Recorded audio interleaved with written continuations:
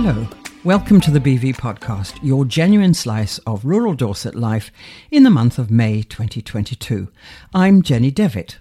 And I'm Terry Bennett. Hello, I'm Laura Hitchcock, editor of the BV magazine.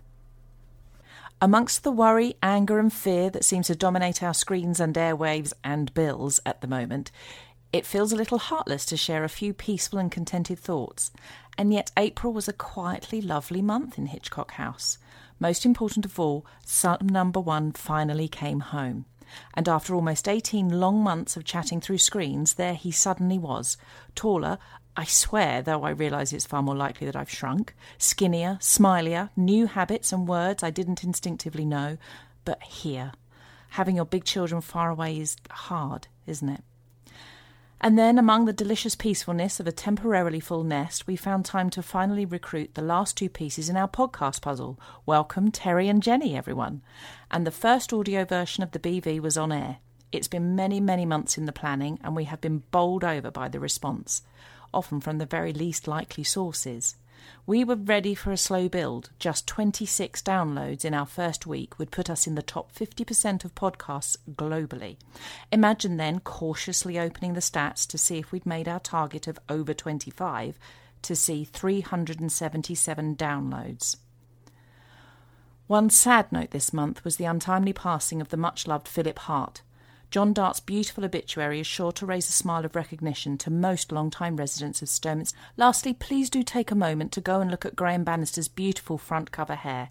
Graham's been submitting the most beautiful hair photography for months and has always been kept off the front cover at the last minute for no fault of his own photography, and this month he finally made it.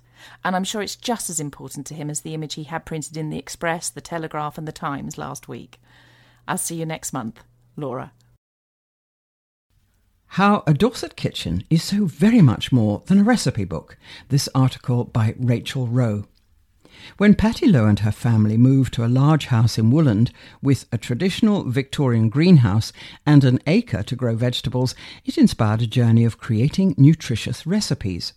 Over 10 years, Patty and her daughter Gertie tested and refined family favourites, while husband Gordon provided technical know-how. Twins Archie and Jamie loved trying the various creations emerging from the kitchen, with Archie helping with preparation and cooking. So that her children could use the recipes at university, Patty uploaded them to a website. However, son Archie, at 21, insisted the photography should be better, and set about creating beautiful images of the feasts made in the Lowe kitchen. He used the garden and a small studio he set up in the house, saying, "The pictures should make people feel hungry, Mum." On the 8th of September 2020, all that changed. Archie went off to work in a local racing yard as usual, and later that morning, Patty got a phone call. There'd been an accident. Archie had been tragically killed in a horse riding accident on Oakford Hill. Everything the family knew and loved about life was blown apart. It's a beautiful place, Patty reflects, and for someone who loved life as Archie did, I cannot think of a more beautiful place to spend your last moments. Archie had been passionate about horses from the age of 10. Patty smiles as she reminisces. He got the ugliest pony to ride. It had a walleye, and he called it the Cow. It was actually called Manny, but he loved it so much. And he went on to trial for the Great Britain team and was recognised as one of the best young riders in the country. In fact, people talk at Pony Club of how the ugliest pony in Britain went on to be the best in the country. And Archie was always so positive, she said. He would always say hello to people or say what a nice dog they had. As Patty and her family were dealing with the aftermath of Archie's death, friends suggested she create a cookbook. More than 100 recipes were selected and illustrated with Archie's photography. Tempting dishes such as mushroom risotto with peperonata, courgette and walnut bake, just in time for summer gluts, and pork with chili burst from the pages. For the last 2 years of his life, Archie was vegetarian, so there's a large section of plant-based ideas. Poignantly delicious-looking donuts are on the back cover, but there's no recipe in the book. Patty explains, Archie wanted to make donuts just like Krispy Kremes and mastered a technique. Each Friday he made them and took them to work for colleagues, but never told us the recipe. All the proceeds from A Dorset Kitchen are going to 2 charities. The air ambulance that tried so hard to save Archie is one beneficiary. In addition, the Archie Lowe Foundation has been established to support young riders, especially boys, to learn riding skills. The Archie and Manny Bursary will help people who might not otherwise have been able to pursue their dream of riding. It's a partnership award in collaboration with the West Wilts British Eventing, with the first prize of £1,000. Does Patty have a favourite recipe? Chicken lasagna, and Archie loved the pad thai. The book sold out all 1,000 copies within 6 weeks. More have been printed as word gets out of how good the book is. The recipes are easy to follow, and delicious, by the way. I'm curious as to how the book is helping Patty and the family begin to heal after such a tragic accident. Patty says, "Just before I wake up each day, I wonder what to do. And then, as I wake, I think, today I can do something good and help people. It's easy to sink into self-pity. If I can make this charity work and give a little bit of Archie to people, good can come from this, and the pain is eased."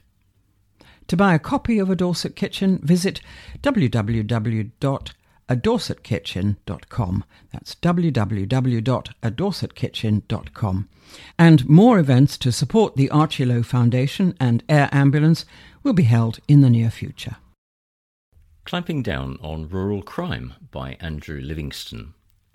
For over 2.5 years, Police Constable Sebastian Haggett has been deterring and solving rural crime in Dorset, including many hot fuzz moments, such as hiding in bushes for poachers. In North Dorset, a lot of the rural crime team time is spent hunting poachers who engage in the illegal activity of hare coursing, whereby individuals trespass on private land with vehicles and dogs to chase, catch and kill brown hare. This causes serious damage to land and crops. Speaking with the BV magazine, the 31-year-old police constable explained why North Dorset is a prime location for hare coursing. The north and east of Dorset see increased levels of activity because of the large flat open fields favoured by brown hare. For 2 years now, Operation Galileo has been in effect nationwide to clamp down on hare poaching. The operation involves sharing intelligence between different forces. PC Haggett states that Dorset Police works closely with Hampshire and Wiltshire. In January 2022, we conducted a joint evening operation with Hampshire and Wiltshire Police, which saw the arrest of 2 individuals for poaching and a vehicle seized in Dorset. New laws have recently been in place to further clamp down on the illegal activity. The changes, which came into effect on the 28th of April, mean that poachers found guilty can now face up to 6 months in jail. 9 days prior to the changes in law, 3 men from Essex and 1 from Cambridgeshire pleaded guilty to the charges of trespassing in the pursuit of game after being caught by the rural crime team in North Dorset. In total, the 4 men were fined £3,255 in the Poole Magistrates Court on April 19th. We are committed to working with our rural communities as well as our national and local partners and take reports of this nature seriously. In this case, we were able to detain the offenders at the scene and subsequently bring them before the courts. Since 2020, there has been a 20% reduction in rural crime. The Dorset Constable believes that this is due to much better cooperation with more than just other police forces. In the case of fly tipping, we work with the council to share intelligence on top offenders. I can't go into specifics of the tactics being used, but we are seeing positive outcomes from that effective working partnership. Constable Haggett went on to explain the differences in working with the RCT as opposed to the neighbourhood units. He said, "In the RCT, our base is to look at agricultural, heritage, wildlife and waste crime. However, we will sometimes investigate other elements if our core offenders are involved in that area of criminality. This allows us to disrupt and deter those repeat offenders." Under 20% of the UK population lives in rural areas, and that, coupled with the fact that only 1.7% of the UK workforce is in agriculture, contributes to a lack of public awareness of crimes that affect the countryside. Despite this, PC Haggett believes that there is a growing awareness of rural crime and its effects. He went on to say, "There is a growing number of rural crime teams being created nationally Charities such as Crime Stoppers are running rural crime-specific campaigns, and there is even a university course around rural and environmental crime. We are keen to share the stories of farmers to help increase public awareness of rural crime. On Facebook, we have used #RuralCrimeStories to publish stories allowing the victim to share with members of the public what had occurred. One of the important roles of the Dorset Rural Crime Team is to prevent crimes from occurring in the first place. The 4 men arrested and charged in Poole in April were caught due to a report from a civilian who noticed suspicious activity. It is important to report all incidents of rural crime, but also any suspicious incidents. The latter often remains unreported, but it is important. They can be the final piece in the puzzle we need to take action against a suspect. Intelligence is the lifeblood of our work, telling us who is causing the most harm and where these incidents are happening. Constable Haggett and the rest of the team also work with farmers to help ensure that everything is being done on farms to prevent thefts from occurring. Should a farmer want to have a free crime prevention survey, they can get in contact. I would also advise any rural businesses or farmer to make sure that they are signed up to Farm Watch so they know what is happening locally. This may include suspicious vehicles to look out for. One recent crime story shared by police on social media. I want to remain anonymous because I don't want poachers to know this is me talking and target my land in the future. The truth is, I must speak out, and I am glad to have this opportunity to do so. The modern-day poacher is not trying to feed their family. They used to drive across my crops night after night, destroying the hedges, gates and anything else that came into their path. They did so under the cover of darkness, their axe shielded by the remoteness of the farm. My fields had become a playground for the most barbaric and pointless crimes, where they would film their activities, sharing them live to others, who would be betting on the outcome. What dog will get the kill? How long will it take? Who will get the deer with the biggest antlers? It wasn't just about the economic loss. It was truly barbaric how some of these animals were killed. When it was at its worst, in my frustration, I blamed the authorities and felt helpless. That's when I turned to the police and worked with the Rural Crime Team. Together we discussed a plan where we could both work together to stop this. I learnt what to look for, what to use to gather evidence, and what crime preventative measures I could put in place. The very nature of what we were dealing with meant I wasn't going to solve this alone, and needed not only the help of the police, but that of my neighbours too.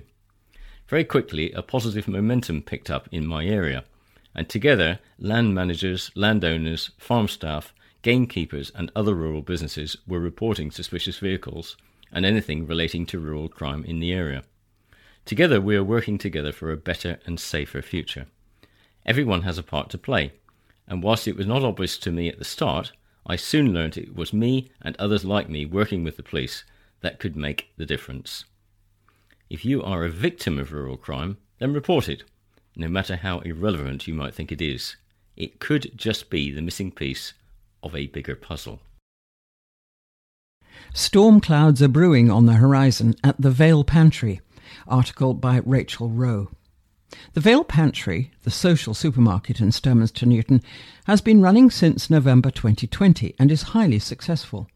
However, over the past few weeks, the team are seeing a growing trend as they receive new requests for help. The cost of living is affecting many, but life is getting significantly more precarious for our more vulnerable members of the community. Carol Jones and her team started the Vale Pantry in Sturminster Newton with 100 clients. That quickly rose to 150, but today there are 240 families on the books. In the last couple of weeks, the team has seen a significant rise in requests for assistance. Carol said, "This last week we've had an unprecedented number of new applications. Around 70% of them now come from pensioners who've never asked for help before in their lives. So many are proud and have been in tears about asking for help. It's incredibly sad. It was a surprise to us about the number of people of retirement age who are on pensions or working and unable to make ends meet. And older people always feel guilty about it as they think someone else is worse off than them." The pantry has looked at ways of making sure there's room for everyone who needs it. For example, clients who are beginning to return to work have access on a fortnightly basis. At the end of the month, before people are paid, is the time of heaviest demand. In the last week of April, the pantry received 12 new applications and requests continue to flow in. That's a 5% rise in a week. Just imagine if things continue to rise at that rate. Many of us are checking prices right now and have noticed the rising costs everywhere. Most of us are looking at ways to cut back on spending. So what is tipping people over the edge? Carol has seen the plight of people stuck on contracts. She says, "We have people who've looked at cancelling subscriptions such as Sky or mobile phones to cut back. However, they found they're on a contract that they cannot get out of, and that's leading to more debt. There's no leeway. And then there are people who are on a meter for their energy supplies for all kinds of reasons, including previous debt. Those people can't change their tariffs, so the bills are higher. One family had a bill of £180 for just 9 days. And come October, it'll be worse. It's a perfect storm." There are also reports of people not being able to afford the basics. For example, families have reported to Carol that they've received notification that they can no longer access NHS dentistry in Sturminster Newton. She says, "One parent told me they can't afford £36 for each child to have a checkup at the dentist." The team are looking at tips for people to save energy. Carol continued, "For example, a slow cooker uses significantly less energy than a 4-ring hob, and you have a 1-pot meal." The team already received generous donations of fresh vegetables from Gold Hill Organic Farm during the growing season. Carol's also working to help Ukrainian refugees settle in the area. She says, "We've pledged to support all the Ukrainians who need our help." She's looking ahead to the colder months and says, "It will be a challenging year. We're pulling all kinds of threads of help together. Ideally, I'd like our own citizens advisor who can work with people to see what benefits they might be eligible for, such as free school meals for children. It would also be nice to have a hardship fund." Carol is quite clear. If people can set up a standing order for a regular donation, it would help us a lot. We're now a registered charity, so we can claim gift aid.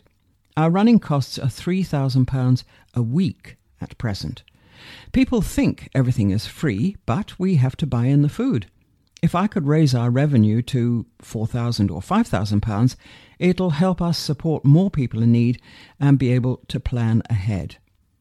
And to find out more about Vale Pantry, either to register for help or to donate, contact www.valepantry.co.uk or call 07968 348 481, and I'll give you that information again.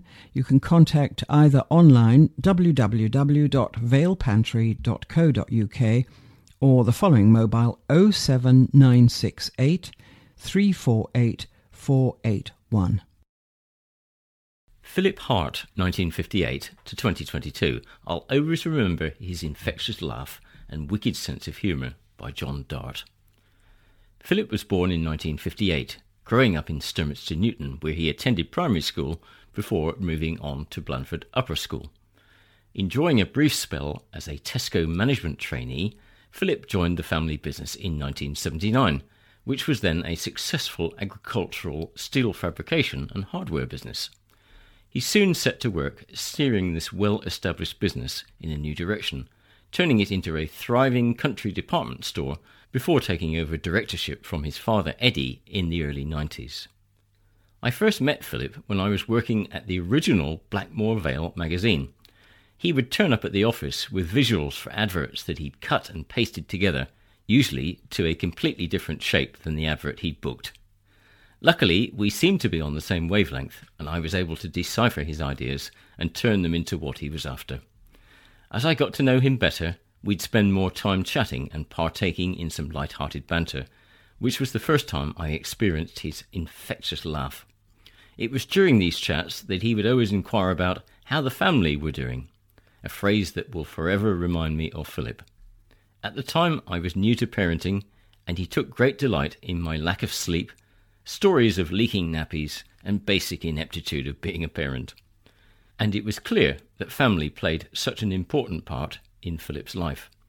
Proud of his father and grandfather's lineage in the family business, besotted with Wendy his wife, and childhood sweetheart, his sister Linda, and his 2 sons, Jonathan and Graham, and their families.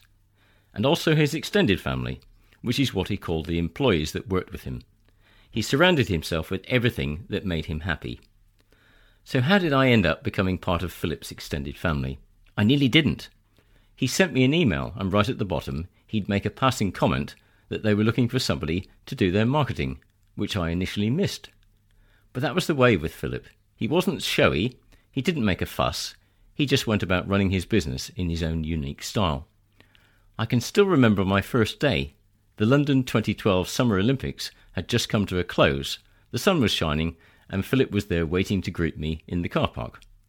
The pride he had in showing me around and introducing me to everyone confirmed I'd made the right choice. Although a shrewd and successful businessman, full of ideas and visions to better the business, Philip always had time to talk and would bend over backwards to help you. His infectious laugh and wicked sense of humour could diffuse even the tensest of situations. It could also get him into trouble on occasions. That laugh never failed to put a smile on your face. But for all of his joviality, Philip was also a much respected pillar of the local community, providing employment to a rural area, initiating and contributing to local events, and supporting local charities with vigour and passion. Another fond memory was seeing Philip bestowed with an Honorary Achievement Award in 2019 for his hard work and dedication to the housewares sector and for taking his family business into its 100th year. It was an honour to have known Philip as a friend and to have worked for him. I shall miss him immensely, as I suspect will anyone who has had the good fortune to have known him. Dorset Chamber Auction raises over £11,000 for Ukraine DEC. Article by Laura Hitchcock. Items donated for the auction bids included signed AFC Bournemouth shirts, VIP tickets to the Bournemouth Air Festival, holidays and hotel stays, surf lessons, a laptop, a signed cricket bat, an Audi A5 cabriolet for the weekend, lunches, dinners, afternoon teas, fashion wear, events tickets, hampers, and more. Chamber CEO Ian Girling said, "The money raised will help save lives and relieve the suffering of people fleeing this horrific war. It's easy to feel powerless in such situations, but this is a way of really making a difference." TV personality Martin Roberts and Dorset businessman Paul Tansey met at a refugee camp while on separate mercy missions delivering medicines, supplies and emergency relief. Martin, who's the star of TV's Homes Under the Hammer, and former Chamber President Paul, spoke at an emotionally charged opening of bids in the auction. Paul, who's chief executive of the Intergage Group, travelled to the border to deliver aid after linking up with the From Bournemouth to Ukraine charity. He told of his experiences at the border with some heroic volunteers helping refugees and risking their lives to drive aid into Ukraine, as well as some horrific stories of children travelling alone to Poland and others dying overnight while queuing at the border. He added, "You're not the same guy when you come back after seeing these lives in bits. What Dorset Chamber has done really does matter and really will make a difference." Martin added, "I saw children exactly like my son and daughter who'd lost absolutely everything. It just strikes you in the face. People are crossing the border, not knowing anything about what's ahead of them and what the rest of their lives holds.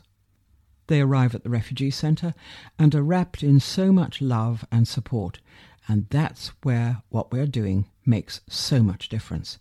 It will help save lives, but also lets them know that the world has not forgotten about them." Jenny, I'll put you on the spot and say which of the auction prizes would be best for you. Oh, no, you really got me there, I think. Presumably not the Bournemouth AFC shirts.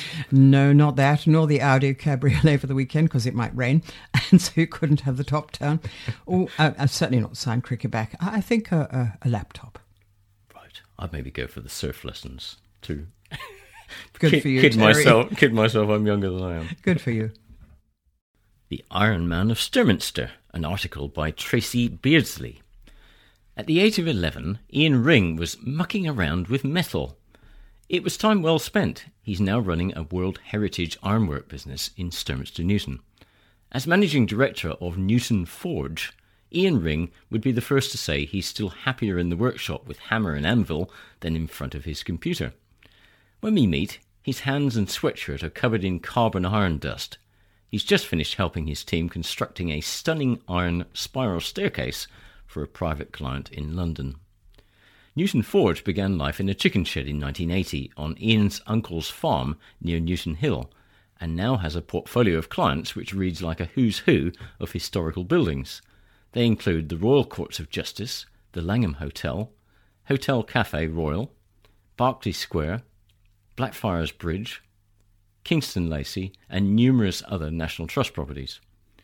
Ian's about to tender for roof restoration on the Houses of Parliament and the famous glasshouse at the Royal Botanical Gardens in Edinburgh. Many projects demand non-disclosure and confidentiality agreements. Ian has worked inside some incredible palaces and magnificent mansions, but he must remain tight-lipped about them. Despite all the grandeur of these huge historical assignments in glamorous cities around the UK, his favourite project is just down the road in Sturmiston-Newton. The Mayor has just unveiled the restored town pump. A car ploughed into it, and the pump, which dates back to 1908, was smashed. It was a bit like putting Humpty Dumpty back together, Ian explains. It was very rewarding, as it's a historical landmark for the town. Being local to our offices, I see it every day. As an apprentice blacksmith straight from school, Ian exhibited at local country shows, selling handmade fire baskets and wall lights. 6 years later, the master blacksmith and his wife Karen started their own company, which progressed from chicken shed to a barn in Stallbridge Lane, then to Manston, and finally Butts Pond Industrial Estate, where it's been for the past 3 years. The 22-strong team has more than 200 years' experience between them.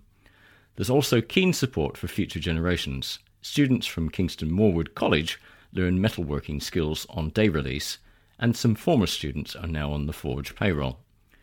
Ian's passion for his trade is obvious. He says, "I always knew I wanted to do traditional high-end metalwork." And he's true to his word. The company's symbol is an old blacksmith's hammer, and most of the work is done by hand, although the Forge also has state-of-the-art equipment. We do get some work engineered or laser profiled. Sometimes we may need 3D models, which is where the modern side kicks in. Restoration is now a higher proportion of the work in the Forge, alongside reproductions matching original historical ironwork. We're about to start work on some damaged gates at Hyde Park. That's a big job in itself, but we've also got to work out the logistics of getting the gates back to Dorset for repair and work out what we can do safely on site in London. It's no surprise Ian's not a great sleeper. "I do a lot of problem solving at night," he admits. How to crane huge iron railings over the top of a skyscraper when you're installing balustrades at the Royal College of Surgeons. That sort of thing keeps me awake at night. I'll come to the office next morning admittedly a bit sleepy, but I can tell the team this is how we're going to do it. Quick-fire questions with Ian.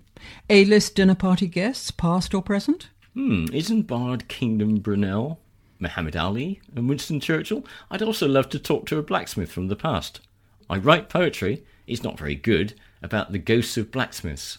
When I handle ironwork that's been created hundreds of years ago, I can't help but think about the boy or man who held it first.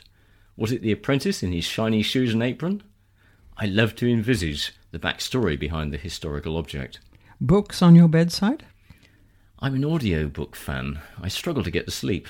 I can tune in and may eventually doze off. It's easier than sitting up and reading a book in bed. I get through dozens, and they're great when I'm on the road working on projects away from home. Favourite TV show? I don't get much time to watch TV, but I do like The Repair Shop. In fact, I love to be on the team. Yes, I can certainly understand that one. I wouldn't mind being on. I love that programme too. Do you ever watch it? I watch it all the time. I really like The Repair Shop. It absolutely amazes me, some of the things they achieve. And it's just, people are just so amazed and delighted, and the tears when some treasured thing that looks like nothing to you or me is repaired and they get it back. It's just wonderful. Yes, absolutely. Covent Garden Dance Company director Matt Brady takes on the Random 19. This interview by Laura Hitchcock. Matt Brady, who's director of the Covent Garden Dance Company, who created Ballet Under the Stars at Hatch House, is celebrating the event's return this summer after a 3-year absence. First question. What's your relationship with the Blackmore Vale, the loose North Dorset area, not us? I've lived in the area for nearly 40 years, on and off. It's very much my base and where my parents settled, so it's really home. One of my enduring memories of the Blackmore Vale was in my early 20s. I used to exercise horses for a point-to-point stables owned by the trainer John Duffacy. John used to have a copy of a magazine rolled up and would clip me round the ear with it every time I turned up late to ride, which was quite often. It didn't make me arrive any earlier, so he was always waiting for me. As a child, I'd spend much of the holidays fishing on the Stur for pike. Long days of walking riverbanks and desperately trying to catch the monster pike. A lot of time was also spent riding in the Stur Head Woods on the badly behaved ponies of many friends, being thrown off frequently and having to walk home. Second question. What was the last song you sang out loud in your car? Ooh, that's a tough one. I'm not really sure, but I have a vague recollection of singing Zero by Imagine Dragons very loudly with my stepson Jack not so long ago, and the dog hiding his head under the blankets in the Land Rover. Who's your celebrity's crush? Ooh, that's a secret, in case they're reading this, or if I meet them. If I had to say, then the genius that's Jodie Comer is wonderful, but so's Scarlett Johansson, both so talented and brilliant. It's a Friday night. You have the house to yourself and no work is allowed. What are you going to do? That's between a man and his 4 walls. But realistically, probably something really boring like DIY. I have a passion for restoring and making things. I recently built a cabin on the lake. Very proud of that. Love staying in it when it's not rented out. See it on Insta at the Bruton Boathouse. What was the last movie you watched and would you recommend it? I actually had time to watch 2 movies one Sunday night recently.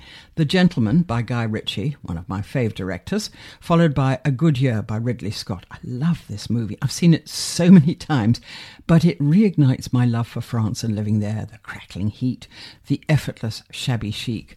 I lived in France for 3 years in my late teens and early 20s. It was one of the happiest times of my life.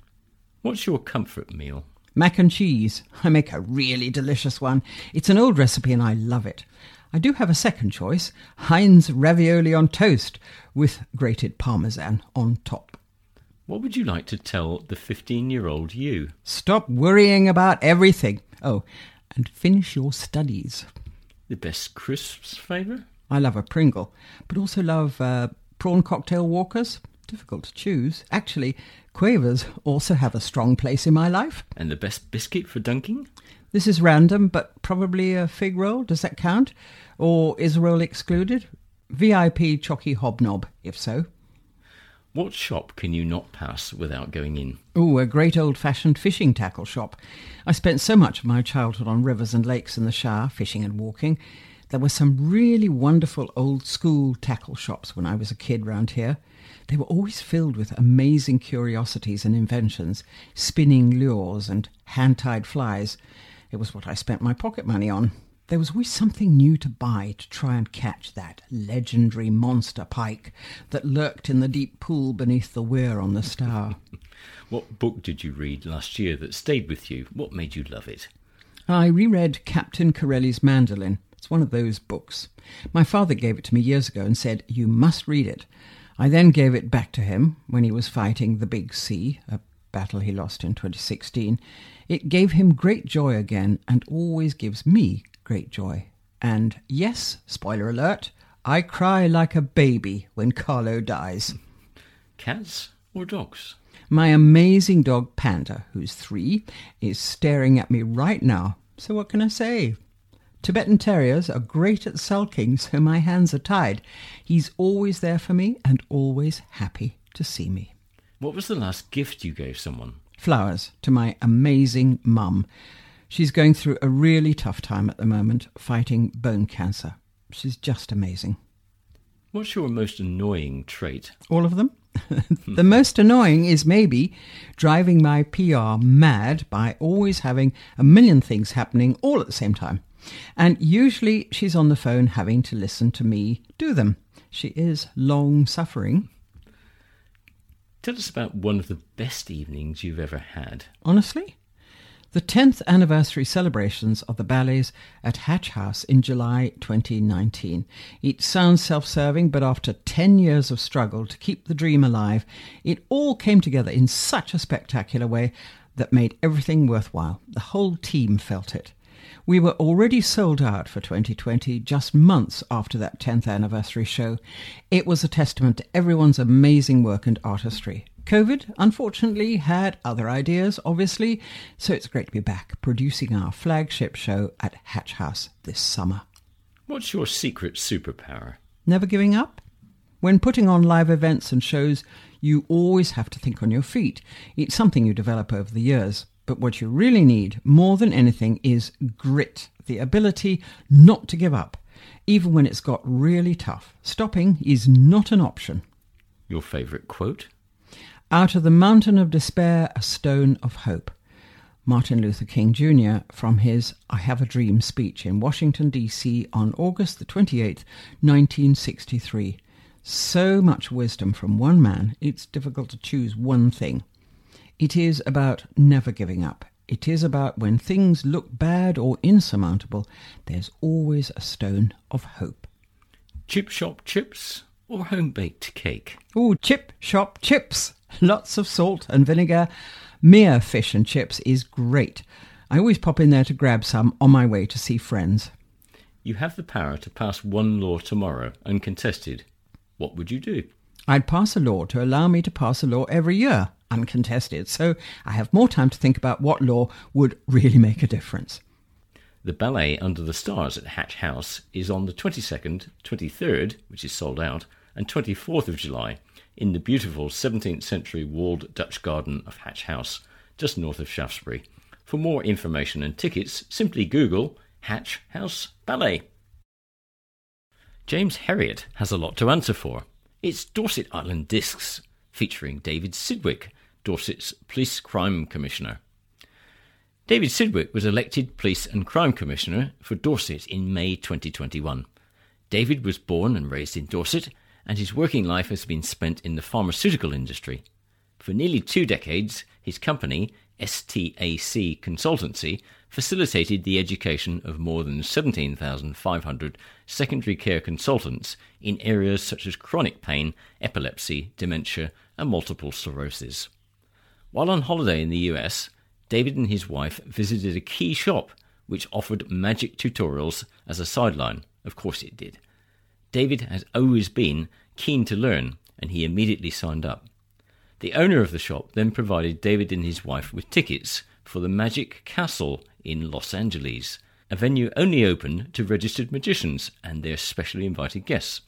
The Harry Potter-esque experience of visiting this clubhouse of the Academy of Magical Arts cemented David's love of magic and led him, years later, to being paid £5,000 for his magic skills. In fairness, it wasn't a big show. He was working with a training company who was struggling to enliven a course on organisation and planning for pharma sale reps. David pitched the idea of doing it via a magic routine, and they accepted. Apart from politicians, David can put on his CV that he had dinner with Sir Terry Wogan, Sir Patrick Stewart, Raymond Blanc, Dan and Peter Snow, Rick Stein, George Lazenby, and Q. His favourite dinner date? Sir Terry Wogan, by a long way. What a lovely, lovely man. He just got slightly squiffy with my wife. Lady Wogan reassured me it happens all the time. And so to David's 8 music choices, along with how and why they stuck in his life. First, the quartermaster's stores. My parents ran an off licence, and their only time off throughout my childhood was Sunday afternoons, 2 to 7 p.m. This meant I spent lots of my free time with my grandparents and treasured Sunday afternoon trips with Mum and Dad. The Quartermaster's Stores was a song we always sang in the car, and hearing it takes me right back to sitting on the back seat, heading home from a day in the Dorset countryside. The James Herriot theme. I grew up determined to be a vet. Until the age of 21, it was all I wanted to be. But just before my final exams, I was very unwell. I did the exams, but underperformed and failed to get the grades. Reassuringly, I was offered a place at Bristol to study anatomical science, with the plan of applying again to switch courses the following year. However, in the meantime, James Herriot appeared on the TV, and the world and his wife suddenly wanted to be a vet. Competition was so fierce, I never did get my vet placement, and after finishing my degree, I joined the pharma industry. James Herriot has a lot to answer for. Disc number 3, Alleluia by Leonard Cohen. In the year 2000, my wife walked into a bar where I was drinking, and I fell in love. She is a huge Cohen fan, and this will always remind me of her. She supported me through 3 long years of full-time campaigning to be PCC. We fit, and I love her to bits. The Gambler by Kenny Rogers. I love a song with a story, and this is just a great tale of redemption. I learned over the years that I'm just a visual learner. It's one of the reasons that I often struggle with classical music. It's difficult to absorb unless I can see it visually too. Jerusalem. For me, this just resonates with everything I love about the Dorset countryside. In my farmer rep days, I would drive the length and breadth of the county, hunting down tiny villages to find the local GP surgeries. I developed a deep love of the special, quirky, often hidden parts of our county. It's that feeling that drives one of my main policing commitments. I'm aware that we really need to get things right for the enormous rural part of our county. Until this year, the rural crime team has been effectively a token gesture. It now has trebled in size and is being properly funded. Every Breath You Take by The Police. Oh, this song just screams stalker, doesn't it? I know many perceive it as a love song, and Sting says it's for his daughter, but to me, it's just a personal representation of one of the most nasty crimes, and one which has only got worse as modern technology has developed. I'm determined to change the victim experience of stalking in Dorset. I have installed an independent advisor to help victims, and this year I asked the police to scrutinise the stalking protection orders, how they're used, and to be certain that they are correctly resourced. In times past, this was one of those crimes that was often shrugged off as nothing we can do, and this is simply no longer the case. Queen's Bohemian Rhapsody. OK, I can't sing a note. I really can't, but I don't care. I'm a proud lover of karaoke, and this is the one I sing. No one ever faulted my ambition. In the movie of the same name, Freddie Mercury's life is openly intertwined with his drug use, and the song segues nicely as a representation of my work on drug issues. Dorset is one of the top 10 areas of opioid and cocaine use in the UK. That's not a stat I'm proud of, and we're working from many angles to ensure we don't stay on the hit list. It's not a simple solution, obviously, but recently 5 PCCs working together saw an operation take £400,000 of drugs off the streets. In Dorset, with Operation Viper, we're addressing county lines, drug dealers and antisocial drug users, but there's still so much more to do. Apologies, slightly off my Bohemian Rhapsody track. Monty Python's The Bright Side of Life. Because we all need some joy. We have to keep looking forward, staying positive. It's a silly, fun song, but also it's about a philosophy. I think we need to strive to be Winnie the Pooh, not Eeyore. And if the waves were to wash all your records away, but you had time to save just one, which would it be? Monty Python, I think. I'm stuck alone on a desert island. I'm going to need some cheering up. And your book? The Lord of the Rings. It's so much more than the classic tale of good versus evil. My favourite part of the books, I'm taking the complete collection in one volume, and you can't stop me, is the part the movie franchise entirely skipped. It's a testament to our countryside and a cry against industrialisation. The part where the hobbits return to the Shire is one of the most powerful and resonant. And finally, your luxury item? Robinson Crusoe, the board game. I love board games. I have an occasional slot on Hope FM as their resident board game fanatic. It's a family activity and a slight obsession. I have a collection of 120 and I just love playing them. Unusually, you can play Robinson Crusoe as a one-player game, handy on my island, and I thought it might provide some useful hints and tips on survival too. And do join me and Terry next week for the next episode in the May podcast.